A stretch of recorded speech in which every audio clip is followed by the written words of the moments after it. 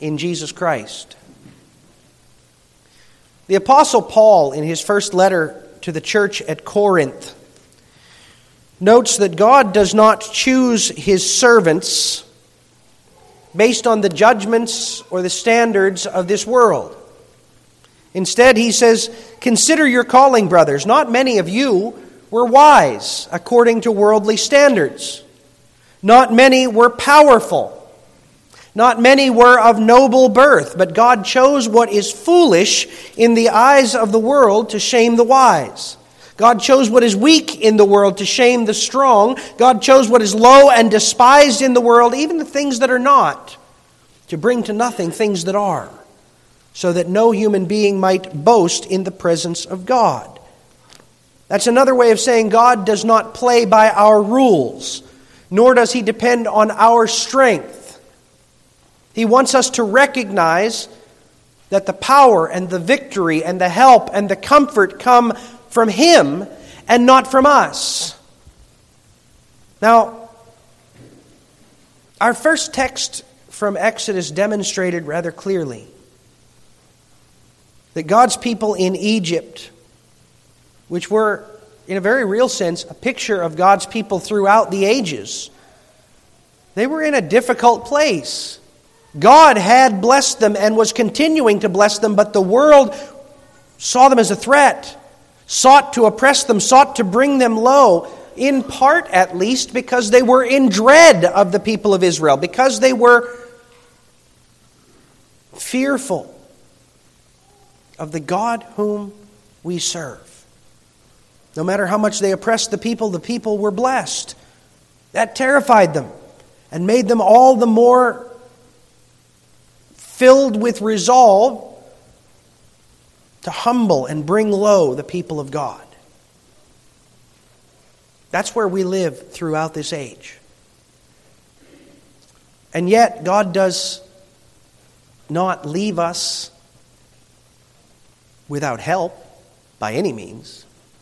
But He also does not deliver us in the way that we might expect. He doesn't send Captain America or Superman or SEAL Team 6 or some powerful leader whom we might anticipate would deliver us. God raises up unlikely heroes who are weak and despised in the eyes of the world, because God wants it to be clear that He is the one who is saving us. He is the one in whom our hope must be placed. And our deliverers are merely instruments in His hand. That's what we see here in this text. God delivers His people through the humble faith of unlikely heroes. He delivers us through the humble faith of unlikely heroes. And He begins showing us that by revealing the threat from which deliverance is needed. So the first section of our text, verses 15 and 16, show us the command of an ungodly king. Remember what we saw last time. This was Pharaoh, the king of Egypt, a powerful man. But he did not remember Joseph. He did not remember. Remember, hundreds of years had passed. He had neither the knowledge nor the desire to gain the knowledge of why Israel was in the midst of Egypt, of how richly God had blessed and preserved Egypt through Israel. All this man knew was that this was a powerful people who did not identify themselves as Egyptians. They spoke differently, acted differently, served a different God, had different commitments. And here they were in the midst of Egypt, a threat.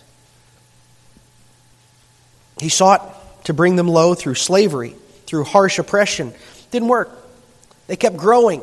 They kept multiplying. So now he calls to himself two women from the Hebrews. They're midwives, named Shiphrah and Puah. Now, some of you children don't know what a midwife is. The simple explanation is a midwife is a woman who knows all about babies and moms. They know all the ins and outs of how to help a mother receive her child, receive her baby. And if something goes wrong or there's a problem, they know what to do about it. And so they're oriented around, they're focused on the well-being of mothers and babies. That's what they live for, right? They don't get a lot of public attention. They live for being there for mothers in their most needed time and babies in their most vulnerable times. Now here these two midwives are singled out by name, Shiphrah and Puah.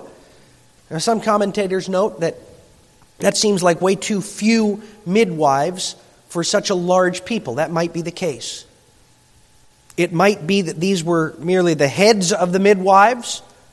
It might be that these were just two, that Pharaoh was kind of running a trial program with two of them to see how it worked. Or it might be that Israel just needed more midwives. We don't know.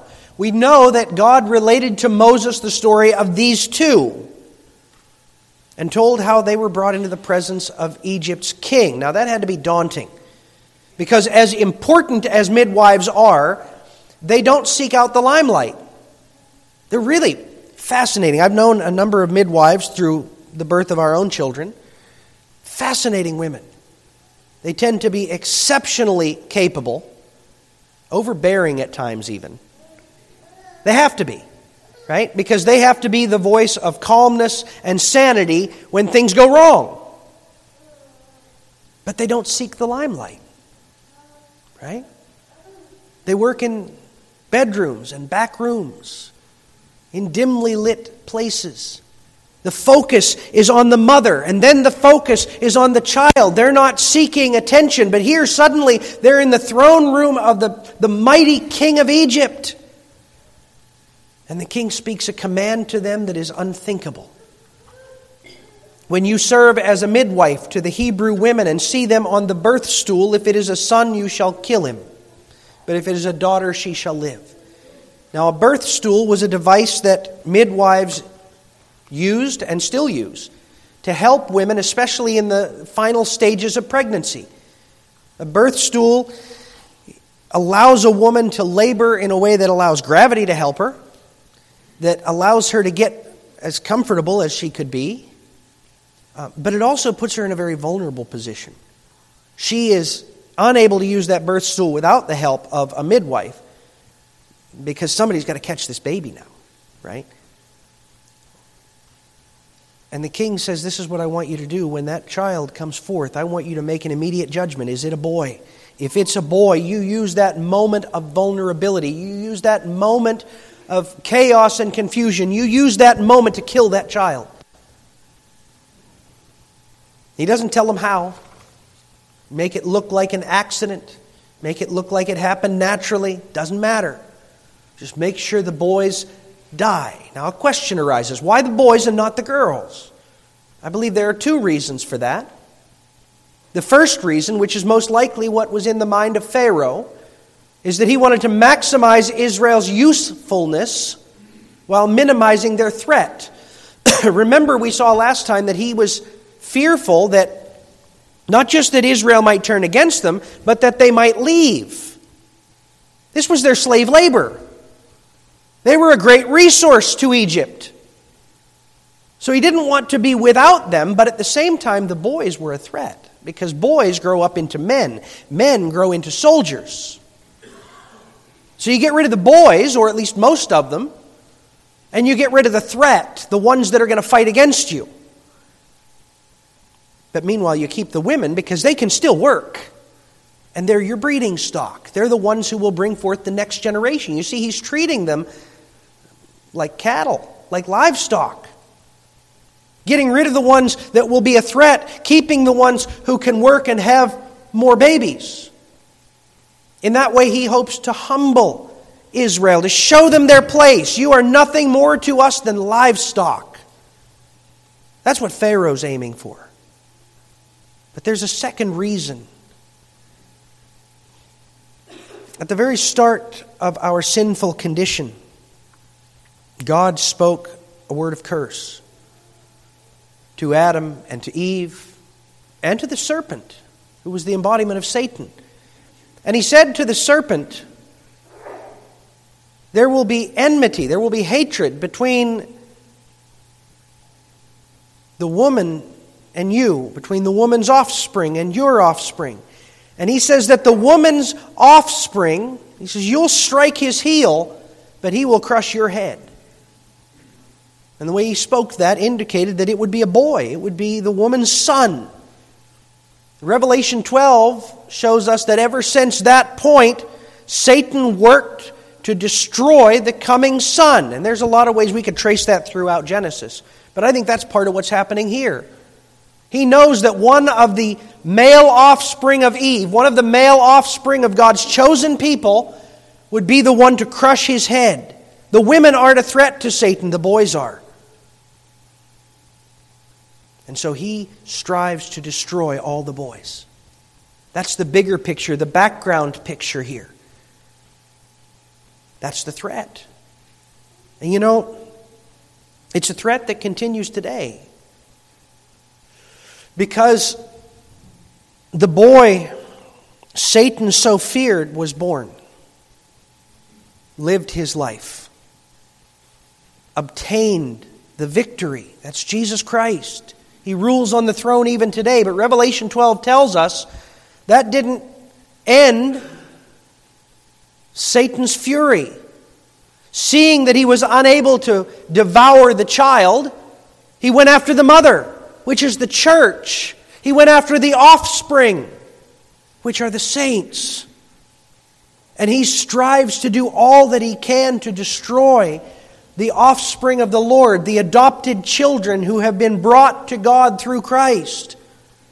And so we still face this same kind of thing, only now he's not just going after the little boys, he's going after all of God's people. That command of this unrighteous king, that's a command that echoes today throughout the world against the people of God, against the children of the Lord. The threat continues. However, immediately after that command, we read this: but the midwives feared God. Now God tells us that there in order to explain what comes next. He wants to show us that what the midwives do is born of this fearing of the Lord, this faith. You see, that's what it means to fear the Lord.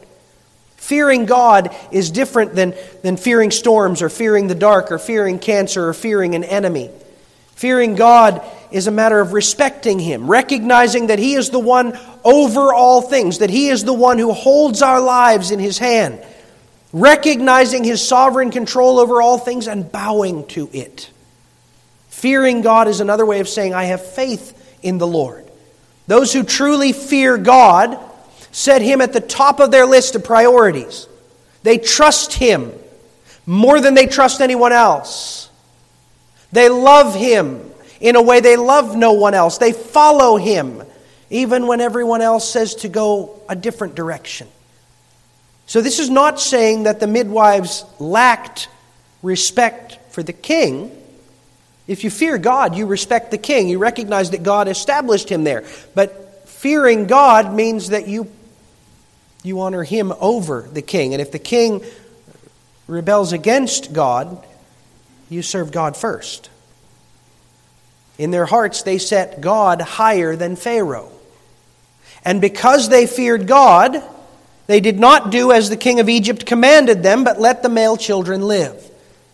See, fearing God, having faith in God, has real consequences. Young people, hear this. Fearing the Lord means more than making profession of faith. It should mean that, but it means more than making profession of faith and sitting in these pews on Sunday.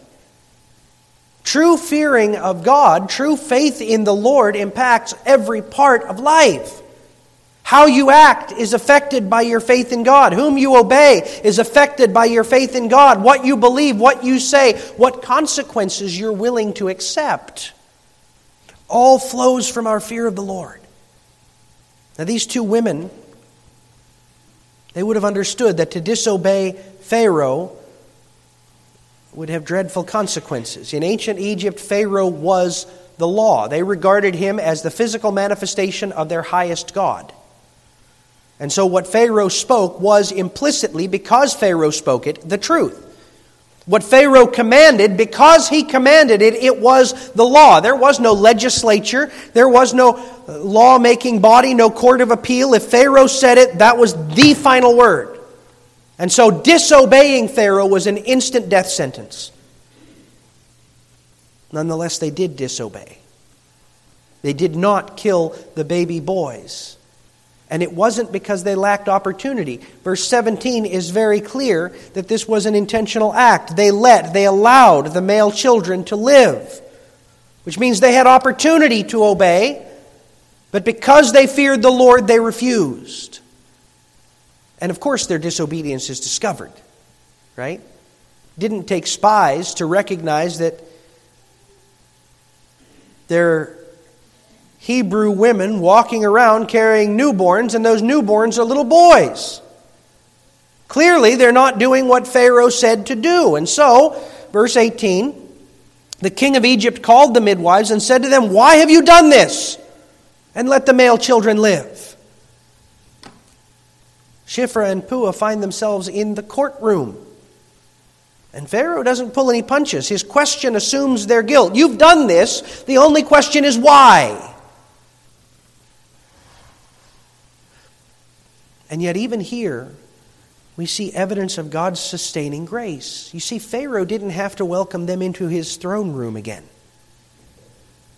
The evidence of their disobedience was in all those mothers' arms. He could have simply said, "You and you, go kill them," to two of his servants, because they had disobeyed. There was no guarantee in Egyptian law that you get a trial. Pharaoh says, "You're guilty, you're guilty." Pharaoh says, "Kill them," you get dead. But God puts it in his heart to want to know why. How dare you lowly Hebrew women disobey the great Pharaoh of Egypt? He wants to know how they dare to do this. Why? That's God's mercy, because it gives them opportunity. They answer the Lord, or the Pharaoh. Because the Hebrew women are not like the Egyptian women, for they are vigorous and give birth before the midwife comes to them. What they're claiming is that they had no opportunity to obey the king. I mean, we get there, the baby's already born. What are we going to do? Snatch him out of his mother's arm and throw him on the ground? We can't do that. We'd get killed by the Israelites. So in that case, it's not really their fault, is it? But they weren't telling the truth.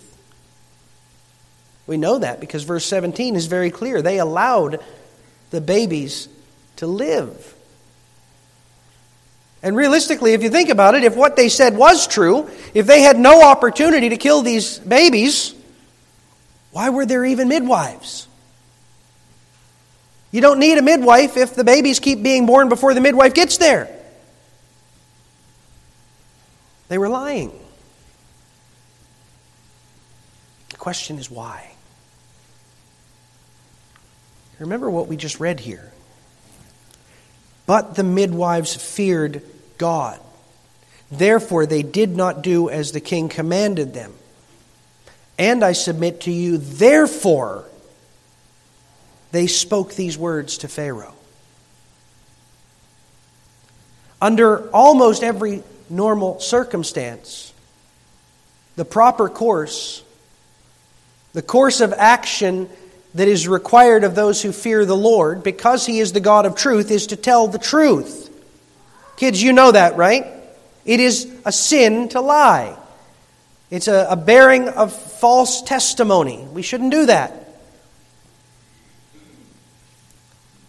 But this was that almost unheard of exception.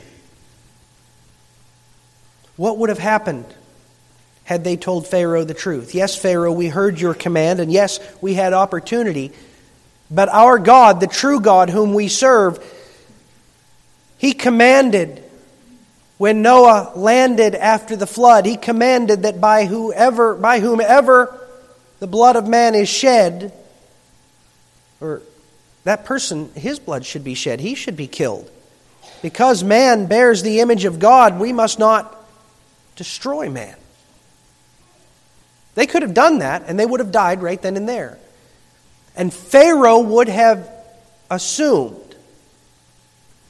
my plan is workable. I just need different people to implement it. These midwives might not have been willing. I'll find others. But by what they told him, they were telling Pharaoh the plan won't work. You can tell all the midwives you want to kill these little baby boys. It won't work. They won't get there in time. And you know what? Pharaoh believed him. Now, we'll talk about that in a minute. But we need to wrestle with the fact that they spoke out of faith. It is exceedingly rare when the right thing to do is what they did there, but those times have sometimes occurred. When authorities seek the life of someone unrighteously and your lie can protect him. When during war, an enemy demands information that will be used to destroy an innocent people and your lie can mislead them. When a godless power seeks to harm the church and your lie can give God's people time to escape. In such rare cases, it can be righteous for God's servants to mislead the enemy of God. But in those cases, the lie flows from their unwavering faith. There's a powerful calling here for us, brothers and sisters. Not the calling to lie. Please, kids, don't get that idea. But rather the calling to fear God with the conviction of an unwavering faith. To fear God, to stand in awe of His power, His wisdom, His holiness, His goodness. To bow before Him as the sovereign over all men, the King of kings and Lord of lords. We must fear Him in such a way that we set Him over and above all else. Young people, that has implications. If you truly fear the Lord, that will affect what career you choose, what entertainment you enjoy, whom you date, whom you marry, and whom you don't. How you respond when you are urged to hurt someone innocent. How you answer when the government calls you to act unjustly. Faith in God always must be our motivation, and serving Him, glorifying Him, must be our goal. If faith is what drives you, it may well lead you to some hard choices. Will you reject what seems like the perfect job, the job you've been looking for, because it will require you to compromise in terms of what God has commanded you? Will you refuse the opportunity of a relationship with the most beautiful woman, the most attractive man, because they don't truly love and serve the Lord? Will you stand up for what is right, knowing that it'll bring the scorn of men or the wrath of the government? The cost of those decisions can be exceptionally high. It can cost you money, status, power. It can mean the loss of jobs, the loss of reputation, the loss of friends, of family. It can even bring the loss of your earthly life. But remember what Jesus said in Luke 12. I tell you, my friends, do not fear those who kill the body, but after that have nothing more they can do. But I will warn you whom to fear. Fear him who after he has killed has authority to cast into hell. Yes, I tell you, fear him. Men, they can harm us, they can even take away our life. But you know what? The 70, 80 years we live here, barely a drop in the bucket in the face of all eternity. In the light of eternity, in the light of the glory of the new heavens and the new earth which God has promised us, the absolute greatest things this world can offer you are as nothing. So even if it means standing before Pharaoh in a sense, and recognize if he had caught them not just disobeying but also lying about it, they wouldn't have died quickly or easily. But because they feared the Lord, They followed Him rather than bow to men. When, by God's grace, you follow the Lord with that kind of faith, it will not go unnoticed by Him. And it's to assure us of that Moses is led to include the last part of our text. Here we find the third point that there's a consequence to uncompromising faithfulness. In fact, there are three that are laid out here. First, he says in verse 20, God dealt well with the midwives. He was gracious toward them. He treated them with divine favor. And it's a blessing that flows from their acting in faith. Now, please understand, they didn't earn that blessing. We do absolutely everything God calls us to do. We've only done what we were made and designed to do. We don't deserve any extra for that.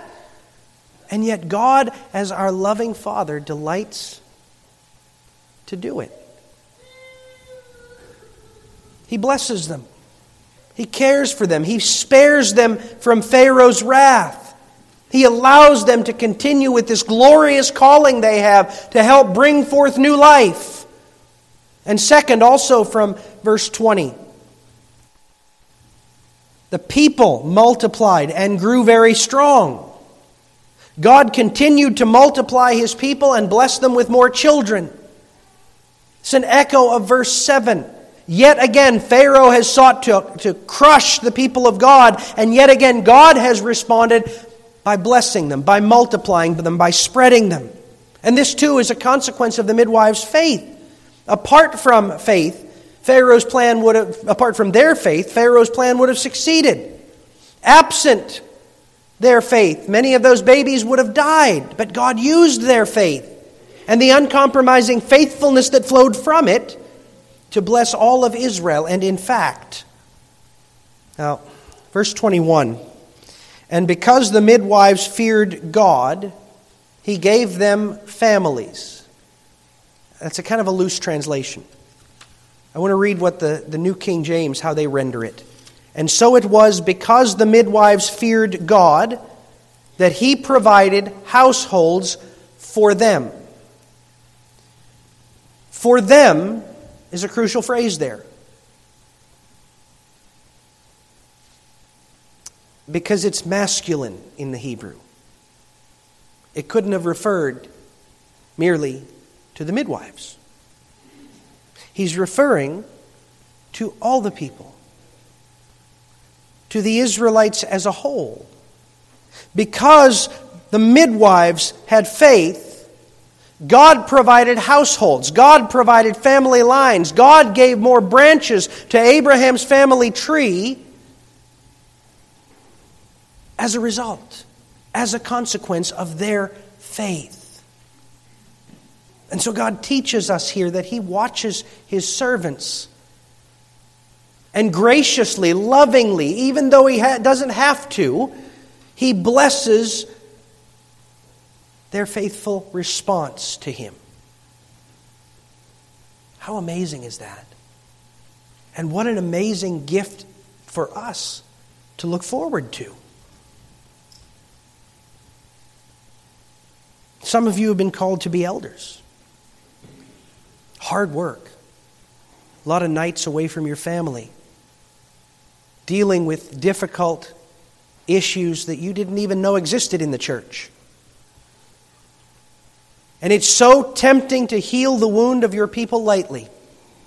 To say peace, peace where there is no peace. To say it's all fine and to turn a blind eye at those marriages that are falling apart and those children that are going astray. But fearing the Lord, we can't do that. We have to do the hard work of calling the wayward to repent, of intervening in the marriage that's falling apart, of calling those who are taking their faith lightly to take it seriously, of catechizing the children, of visiting the families. If we've done that, we haven't earned a thing. And yet God promises to bless it. Not just for you and for your family, but for all the church. Likewise, you parents. Hard calling to be parents. Blessing. Oh, a rich blessing. I don't want to discourage the ones with little children. It's a rich blessing. I just got to hold my grandson. How amazing is that? But a lot of work too. Not the grandparent part, the parenting. A lot of work to that. And I remember when mine were little and I couldn't wait until they got bigger and, it wasn't so hard. I was dumb. But that hard work of raising children and teens and adult children, God blesses that when we do it in faith, when we do it seeking His glory, when we do it striving to bring them before the Lord. God graciously blesses not just us, but them and the children who follow after them for the generations. How amazing is that? Just at a conference this past weekend, and Paul Murphy was speaking. He's a church planter in New York City. He used to be the pastor in Dutton. And he said, in their church, everybody's a convert. Everybody's a first-generation Christian, except they have one family, their token Dutch family. And they were in the practice for a while of, in their evening time together, they would offer a time for people to come forward and explain what the Lord had done for them. Just testify to how God had worked in their life sovereignly to draw them to Himself. And they had never heard from this Dutch Reformed family. So one day they said, we'd like to hear from you guys. And so they came up and told their story and how they didn't ever remember not being Christians, husband or wife. How they remembered their parents and their grandparents worshiping the Lord and trusting the Lord. And Pastor Murphy said, I asked them, how long have you been Christians? How long has your family been in the faith? And they stopped and thought. So about 500 years. What an amazing thing. What an amazing blessing. And it comes through that hard work of fearing the Lord. And because of your fear of the Lord, serving Him with an uncompromising faithfulness that says, you know what? I'm not going to ignore this hard time. I'm not going to ignore this waywardness of my child. I'm going to dive into the deep end of figuring out how to navigate all the technology and all the pitfalls and all the temptations and all the challenges and all the rebellions. And I'm going to show them love no matter what. I'm going to bring them to the Lord no matter what. And I'm going to trust, hear this, I'm not going to trust my efforts. If they were trusting their efforts, Shiphrah and Puah would have died right there before Pharaoh. But I'm going to trust the Lord to use my feeble efforts, to bless my feeble efforts. And He will.